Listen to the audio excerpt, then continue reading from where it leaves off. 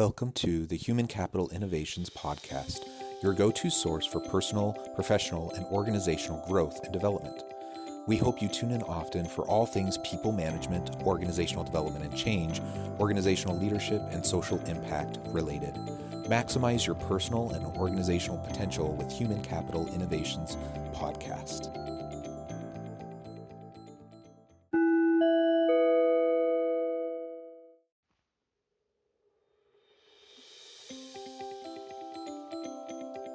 Welcome to the Human Capital Innovations Podcast.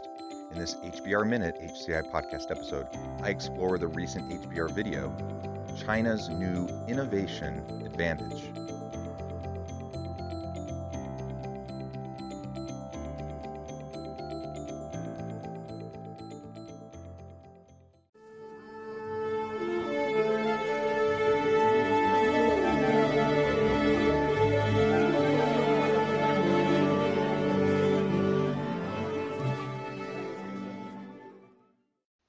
Welcome back to the Human Capital Innovations Podcast. It's great to be with you again today for this HBR Minute HCI podcast episode. Today I'll be exploring the recent HBR video, China's New Innovation Advantage. China is achieving a new level of global competitiveness thanks to its hyper-adaptive population, says Zach Dychtwald, author of Young China, a founder of Young China Group. The video covers the following points and questions. The future of the Chinese economy is in innovation. What's behind China's new innovation advantage? We shouldn't be so focused on the innovators. Why do people in China adopt new technologies so readily? China is an outlier in a very important way. What's so powerful about having all these early adopters? What can companies in other countries learn from China? To understand what's powering the global rise of Chinese companies, we need to recognize that China now has at its disposal a resource that no other country has. That is, a vast population that has lived through unprecedented amounts of change and consequently has developed an astonishing propensity for adopting and adapting to innovations at a speed and scale that is unmatched elsewhere on Earth. It's that aspect of China's innovation ecosystem, its hundreds of millions of hyper-adoptive and hyper-adaptive consumers, that makes China so globally competitive today. In the end, innovations must be judged by people's willingness to use them. And on that front, China has no peer. Thanks for joining me, and I'll catch you on the flip side of this first clip. The future of the Chinese economy lies in innovation, and everybody knows it. And the question that I often get asked is, well, can China innovate? I've spent most of my adult life in China. We may be asking entirely the wrong question.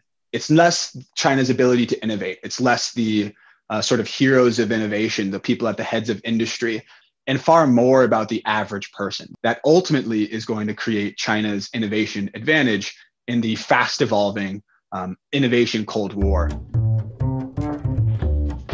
Typically, when we think of China and innovation together, well, typically we don't. And that's for good reason. For much of the last 40 years, China was not known as an innovator, it was known as a copycat, which is true. And by the way, everyone in China will happily own up to this. Over the last 10 years, that's started to shift dramatically. And we're beginning to be peppered with headlines of these incredible new Chinese technologies and an increasingly robust ecosystem of technologists, product people, and just forward-thinking, quote unquote, innovators. The problem is when we in the West evaluate the global innovation capabilities, we focus too much just on these heroes and less on the people who actually use these innovations. The great advantage that Chinese innovators have, they have at their disposal a massive group of people who, when they pick up their phone, turn into users, who are willing to adapt and adopt at a scale and speed without peer on the world stage. Can China innovate? And of course they can. That's kind of a silly question. And he parses it out. He talks about the innovation heroes of industry, what we often think of when we think about innovation. We think of a Steve Jobs or an Elon Musk. And he's suggesting that perhaps it's not as important whether or not China has a lot of those heroes of industry, the innovation heroes. What's more important is that they have a broader innovation ecosystem. and they have the average individual within China who is willing to adopt new technologies, which allows organizations, corporations, to iterate more rapidly than we might be able to here in the West. He lays out a bit of the history of the Chinese development over the last 50 years and how they've so rapidly grown and changed, and how that really influences this current dynamic for the average individual. So in the upcoming clips, he'll talk more about that, and we can explore that a little bit more together. The aha moment for me when looking at China's innovation ecosystem was really just looking at young people. And there was one day where I decided to quantify the amount of change that people had undergone in their lifetime. So I'm an American millennial. I was born in 1990. In my lifetime, I've watched our per capita GDP in America, which is the basic measurement we have when comparing the quality of life globally. It's not perfect, but it's not bad. As an American, I've watched our per capita GDP increase 2.7 times in my lifetime. Pretty good. Okay, maybe the vacations we could take as a family 2.7 times longer. The cars that your neighbor could drive, maybe 2.7 times nicer. And actually, if you look at the top 40 economies of today, you start to see a trend. In India, someone born in 1990 has witnessed around 6x per capita GDP growth in their lifetime. And then you look at this graph and you see one glaring outlier: China. If you were born in 1990 in China, my friends born in 1990 in China have witnessed 32x per capita GDP growth in their lifetime. 32 times GDP growth over the last 30 years in China. They are the global outlier. So while we've seen economic growth across the globe, and while the US has maintained a pretty steady clip and good pace of economic growth and GDP growth, and which has increased the standard of living, imagine being someone who is a millennial born in China back in 1990, who in their lifetime has seen the economy grow by 32 times, not 32%, 32 times. That's insane. And so the amount of disposable income that these families, the average family in China has today compared to 30 years ago, is tremendous. That allows for greater adoption. It also just changes the general worldview and the mindset of these individuals, these younger individuals who have lived through so much dramatic and continuous change over an extended period of time. I'm not sure of any other place in the world that has seen faster, more consistent, steady, rapid growth than China has over the last several decades. And so that changes the dynamic. And you add on top of that the sheer size of China, of the population, and the number of people that now have more wealth and more capabilities and are hungry for these new technologies. And again, it allows organizations to iterate more rapidly with new technological advances, new offerings, and new ideas. Many people I interviewed over this last decade have watched their village turn into a town, turn into a city. But too often we just fixate on skylines instead of people. And the change that these young people have gone through in the last 30 years is not only incredible globally, but has absolutely fundamentally shaped who they are and how they see the world. The sort of mantra for the population has been adapt, adapt, adapt. And so for technology, that's translated into adopt, adopt, adopt. It's more fertile soil for these innovations to really take root and then blossom into something far more substantial, far larger, and again, impactful than we have really anywhere else in the world. Adopt, adopt, adopt. Can you imagine living in a place where you've seen it grow from a small rural village to a large town to a huge urban center over the space of just a few decades? That is truly insane. I don't think many people in the West can really grasp that. If you haven't been to China to see that kind of growth, it's hard to really even comprehend it. Now, I have been to China a number of times for work, and I've seen some of this growth myself, though I can't say it goes back 30 years. But going back a decade, I've been to some, not rural, but some of the smaller big cities in China. And we know that China has more mega cities than any other country in the world. But imagine going to a small, quote unquote, small town in China that is just a couple million people 10 years ago. And then a decade later, they have 10 plus million people. That amount of population growth. And when there's this one particular city that I toured some of the upcoming development that was happening on the outskirts of the city as they were preparing for this kind of dramatic population growth in the city. And at the time, they were building freeways and highway systems, apartment complexes. All of this was being pre-built, and it was empty. It was completely empty. But 10 years later, I go back, it's completely filled. Every single last piece of it. The freeways and the highways are full. Traffic is crazy. The apartment complexes are full. Again, can you imagine being in a small rural Chinese village and then over the course of 3 decades seeing that grow into a town and then into a megacity? That's essentially what so many people have seen. And I mean, hundreds of millions of people have seen that over the course of the last 30 years. And that fundamentally changes the way that we view the world when we're living that kind of constant change and when we're living that kind of constant continual growth and development in our standard of living. Because then our wants get coupled with our needs and they're insatiable. And why wouldn't we want the newest and the latest, greatest technologies? Why wouldn't we want to implement them? And so largely that's what's happened across much of Chinese population. And it's a rather incredible sight to see.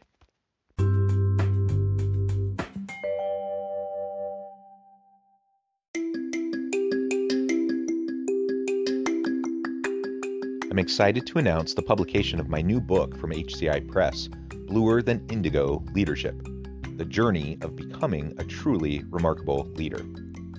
Early in my adult life, I learned about an Asian proverb that translates as bluer than indigo. If you think about the color indigo, it is a brilliant, deep, and vibrant blue, what some would call the bluest of blues. To have something that is bluer than indigo is rare and truly remarkable. Contrary to popular myth, there is no one-size-fits-all or cookie-cutter approach to effective leadership. There's no silver bullet, no secret sauce, no go-to model that will solve all of our problems. The truth is, great leaders have all had their unique strengths and flaws, and have all had to discover and then pave their own distinctive path in their life's journey to fulfill their leadership potential. Bluer Than Indigo Leadership will help you discover your own path and explore those ordinary, everyday actions that will help you respond to an uncertain future and produce extraordinary results for individuals, teams, and organizations.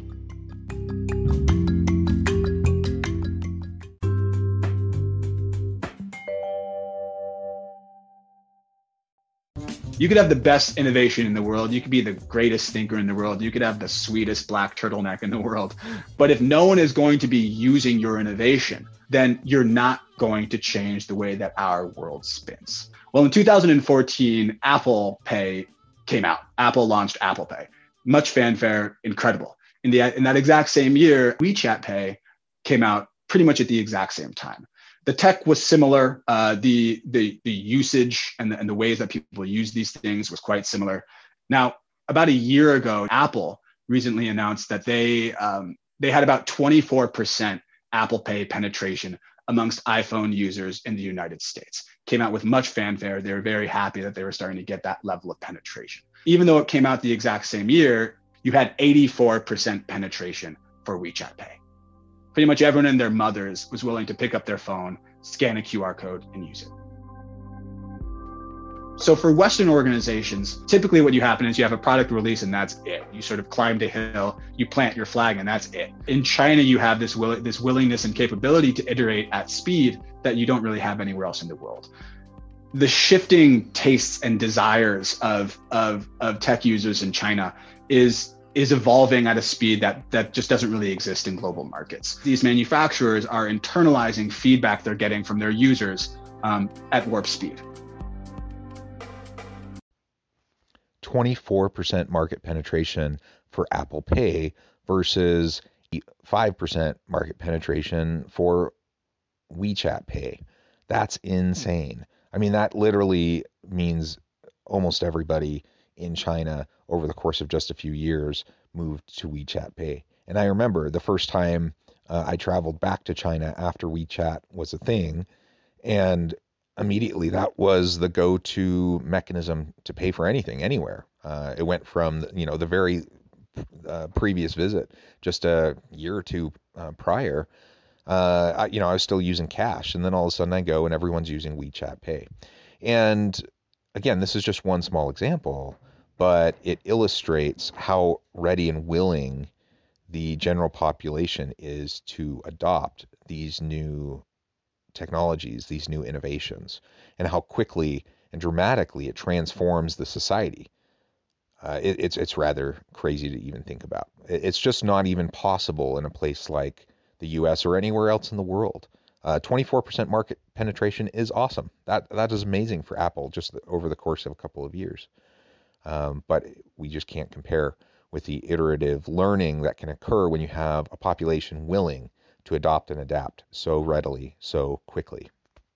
Much of the way that people are relating to tech, much of the way that consumers are wanting things and then are expressing that desire through actually paying or purchasing or seeking out new ideas already exists in China.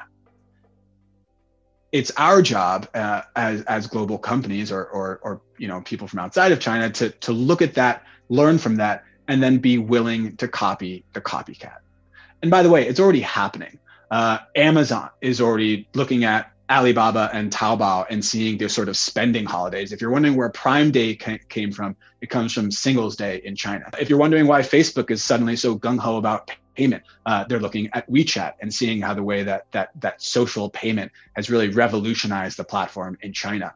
The best and brightest in US and Western tech are already learning from China. I would be sending my product people, I would be sending the big strategic thinkers in my organization to go to China and understand how these companies are interacting with consumers, their process of iteration, what consumers are asking for, but being willing to harvest new ideas from an ecosystem, really that tech innovation greenhouse that's already flourishing. The most overlooked, the most undervalued aspect of China's innovation advantage are the people, for whom adapting and adopting new technologies at speed and scale is everyday life.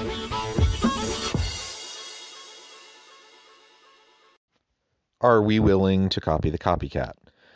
China grew for decades. It grew its economy and its manufacturing infrastructure around copying the technologies and reproducing what already existed in other parts of the world. But that has changed, and now in recent decades, they have become the innovators.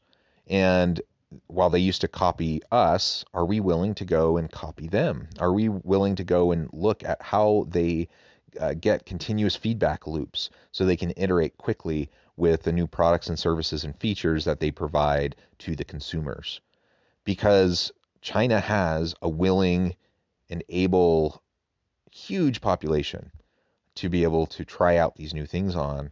And so the pace of change can far outstrip anything that we can see here, unless we can learn to adopt some of their approaches and how they roll out new technological innovations.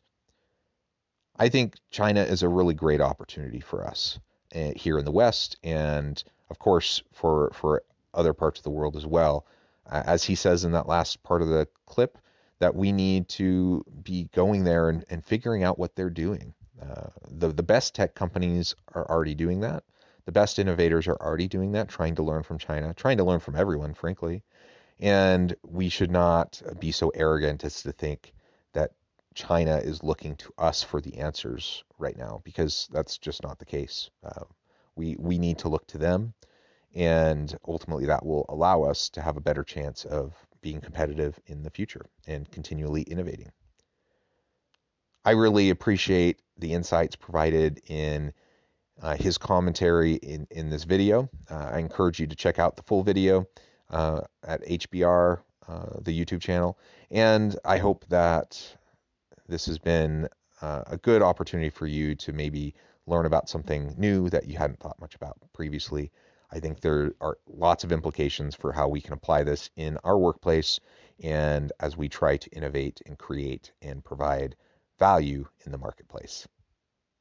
As always, thank you for joining me for this episode of the Human Capital Innovations Podcast. I hope you stay healthy and safe, that you can find meaning and purpose at work each and every day, and I hope you have a great week.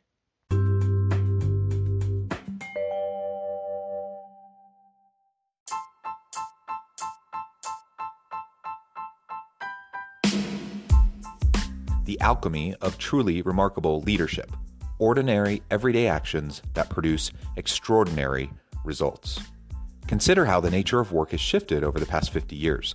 With increased globalization, rapid technological advancement, and the shift in economic composition, the average job of today looks very different than the average job of 50 years ago. What will the jobs and organizations of tomorrow look like? Moreover, what does this all mean for organizational leaders? What are the core competencies and capabilities of organizations and their leadership that are prepared for continued disruption and geopolitical and socioeconomic shifts? Regardless of what the future holds, increasingly, leaders need to be socially minded, data-driven, decisive, champions of talent, and disruptors of the traditional notions of leadership, teams, organizations, and work. The alchemy of truly remarkable leadership will help you to explore your own leadership competencies and capabilities and consider ways to apply and implement them into your workplace and personal life.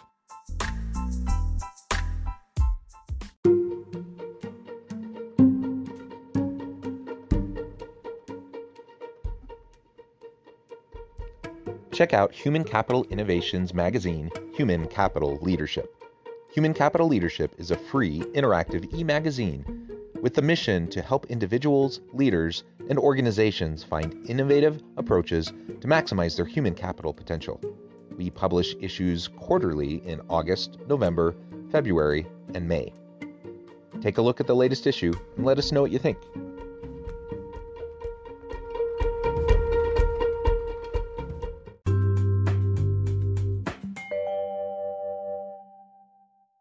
Thanks again for joining us for this episode of the Human Capital Innovations Podcast.